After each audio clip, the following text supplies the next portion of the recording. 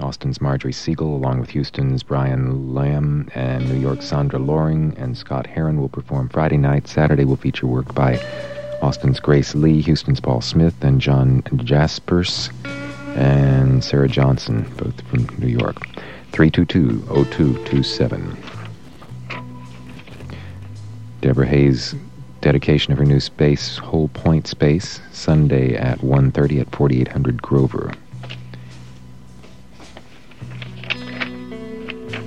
And I think I see Ray blinking at me, so I shall say no more announcements for now. Check the papers. Lots of other things going on. There are, of course, lots of other things right here I should be mentioning. I haven't gotten to the art stuff, but this one I will mention. Michael O'Brien, the creator of compelling advertising photographs for Apple, Nike, and lots of other places, or big people. He is going to be in town tonight, and he will be speaking at Schultz's from 8 until 10. There's a social hour starting at 7 preceding that, and there's a small fee.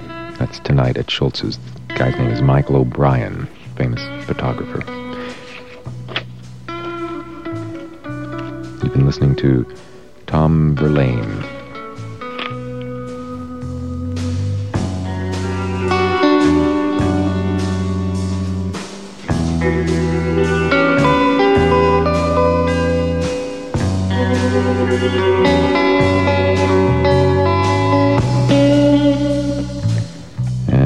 Say farewell for Eclecticos and good afternoon to Ray Seggern for the Austin City Council meeting. Telecommunications. Thank you, John, and good afternoon. We have begun today's meeting, and we're in the reading of today's consent agenda. A few items we want to point out of concern for today. There are a handful of Brackenridge Hospital items that will be coming up later in the meeting. We also have the regular monthly meeting of the electric utility today. And there's also a resolution sponsored by the mayor requesting that the Air Force redirect its environmental remediation efforts out at Bergstrom, and also an interesting item that could call for the temporary suspension of downtown parking meter enforcement by the police department. All these items will come up later in the agenda. Right now we listen in for the reading of the consent agenda at today's meeting. The need to have this fully discussed and understood in a separate meeting, and that can be we can go ahead and pass on second reading. That can be accomplished in the subcommittee. Well, I don't disagree with that. My point was, if that is something we need to do, why do we need to approve something on second reading before we know what the changes are going to be? That was my only question. I don't think it's necessarily proposed. 21, approve third reading of an ordinance amending Chapter 13-2 of the Austin City Code, rezoning property locally known as 7100 West U.S. Highway 290 from RR Rural Residence to GRCO Community Commercial Conditional Overlay. 22, approve second reading of an ordinance amending Chapter 13-2 of the Austin City Code, rezoning property locally known as Manchaca Road and Davis Lane from DR Development Reserve to SF2 Single Family Residence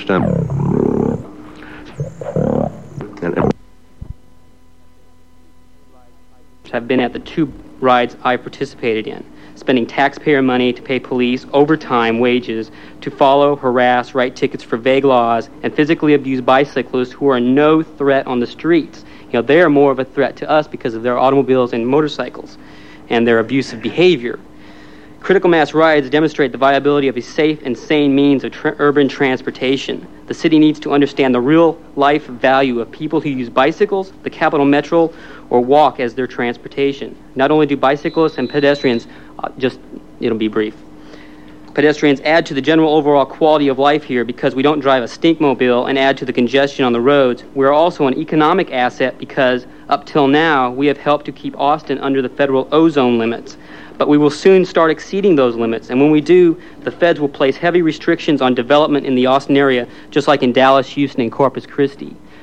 Austin will soon be a cesspool like these other big cities, unless y'all start promoting bicycling instead of harassing and promoting an automobile-dominated society. I encourage everyone to show up for tomorrow's critical mass bike ride, 4:30 p.m., 23rd in Guadalupe, and I expect action from the City Council on the behavior of these police officers. Thank you, Sean. Our next speaker is Mr. Buell Steelman. You're listening to today's Austin City Council meeting here on KUT Austin, member-supported public radio for UT Austin. Council, well, we're back again. We were here in December after a long smoke-filled meeting to speak to you about the determined. Thank you. Let's see, our next time certain item is not till 4 o'clock, zoning cases. Is there a move for a brief recess till 4 o'clock exactly? Yes. It's moved, it's seconded, we're in recess till 4 o'clock promptly. So with the council recessing until 4 o'clock, we'll briefly take you back to the KUT studios and Ken McKenzie for a little music to take us right on up till 4 o'clock. First, a brief recap of today's city council meeting up to this point so far. A few items we'll want to point out for you before we take you back. The council, with that last item, suspended enforcement of the law against exceeding the time limit in metered parking spaces downtown. While it's long been against the law, lots of folks would simply park in an hour or 2 hour spot and let the time run down and then put more quarters in and keep parking there past the time limit. Well, the Public Works Department recently announced that it would begin vigorous enforcement against this so-called feeding of the meters, and as a result, the council lately has been flooded with complaints about this item, and accordingly, the council today suspends enforcement of that law until it can be referred to the downtown subcommittee, which will be on December 13th. The council also approved a resolution today which asks the Air Force to reevaluate and redirect its environmental remediation efforts as it deals with the new airport out at Bergstrom. The resolution cites a significant delay in the remediation efforts that delays the city's ability to initiate airport construction in areas which have not been officially closed by state and federal environmental regulations. This asks the Air Force to expedite those procedures and strongly urges them to proceed with the remediation of regulated sites which are in the path of airport facility construction as quickly as possible.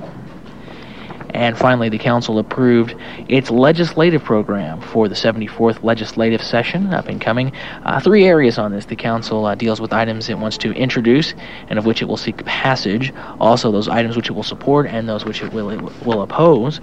The council wants to introduce and seek passage of items dealing with health and hospital issues, which would enable a health services and financing district, and also the constitutional amendment, which would be required for a health services and financing district.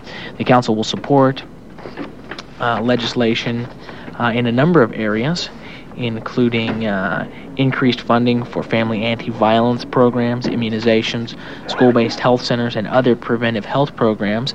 We'll also seek provision of a secure and stable funding source for infrastructure maintenance.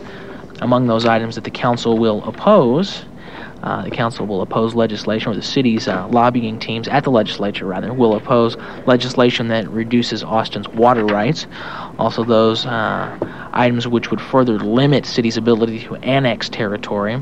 Also opposed would be legislation that would restrict or remove Austin's existing powers to regulate land use and development in its jurisdiction. And with the area of law enforcement, it will oppose legislation that would allow the carrying of handguns by citizens. And also opposed would be legislation which changes the manner in which seized funds and property from criminal cases are allowed to be spent.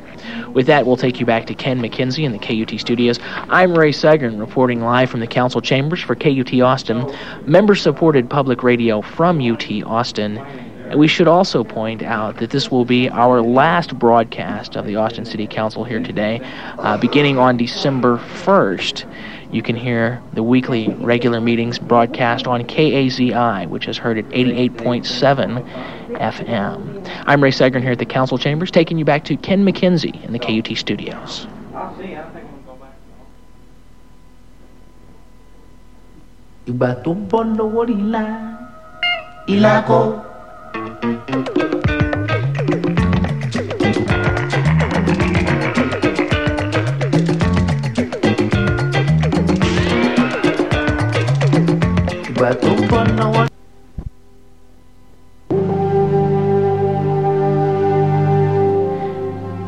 The flute of Bill Miller and Jack Gladstone from Buckskin Poets Society, Dying for a Metaphor.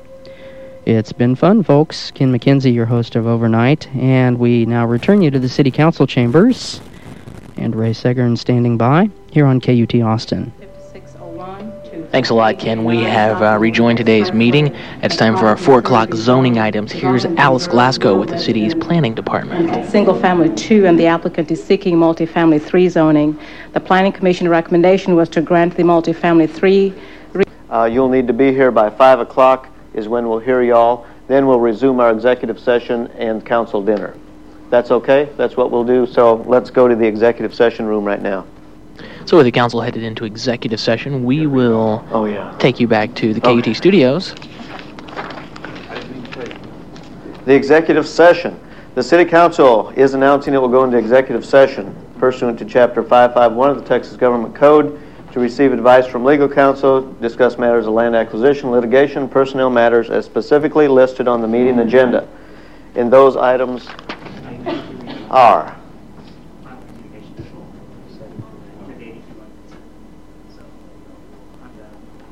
Okay, and we will consider under the heading of pending and contemplated litigation, section 551.071, item 87, discuss cause number 91-660, Lyndon Tilson versus Alejandro Sanchez Jr. et al.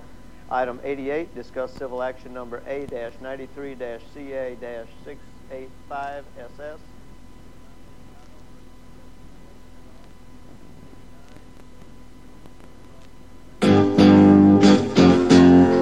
I'm Maria Hinojosa. This week on Latino USA, Punto Guajiro, country music from Cuba. Miami-based composer Albita Rodriguez brings new energy to a traditional musical style. Punto Guajiro on Latino USA, Friday afternoon. U.S.-European cooperation. That's Marketplace for Thursday, November 17th. I'm David Brancaccio.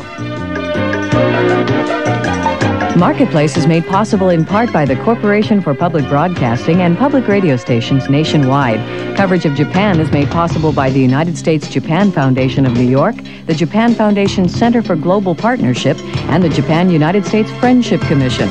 Marketplace is produced in Los Angeles by KUSC at the University of Southern California.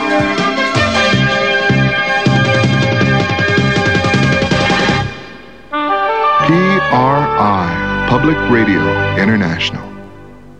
Public Radio Austin, KUT 90.5 FM.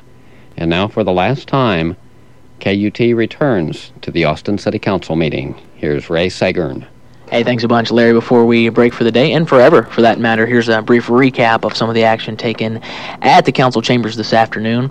One item has to do with parking in the downtown area. After being flooded with complaints about a recent Public Works Department crackdown on parking enforcement in the downtown area, council voted today to refer that item to the downtown subcommittee of the council. At issue is the time limits on metered parking spaces.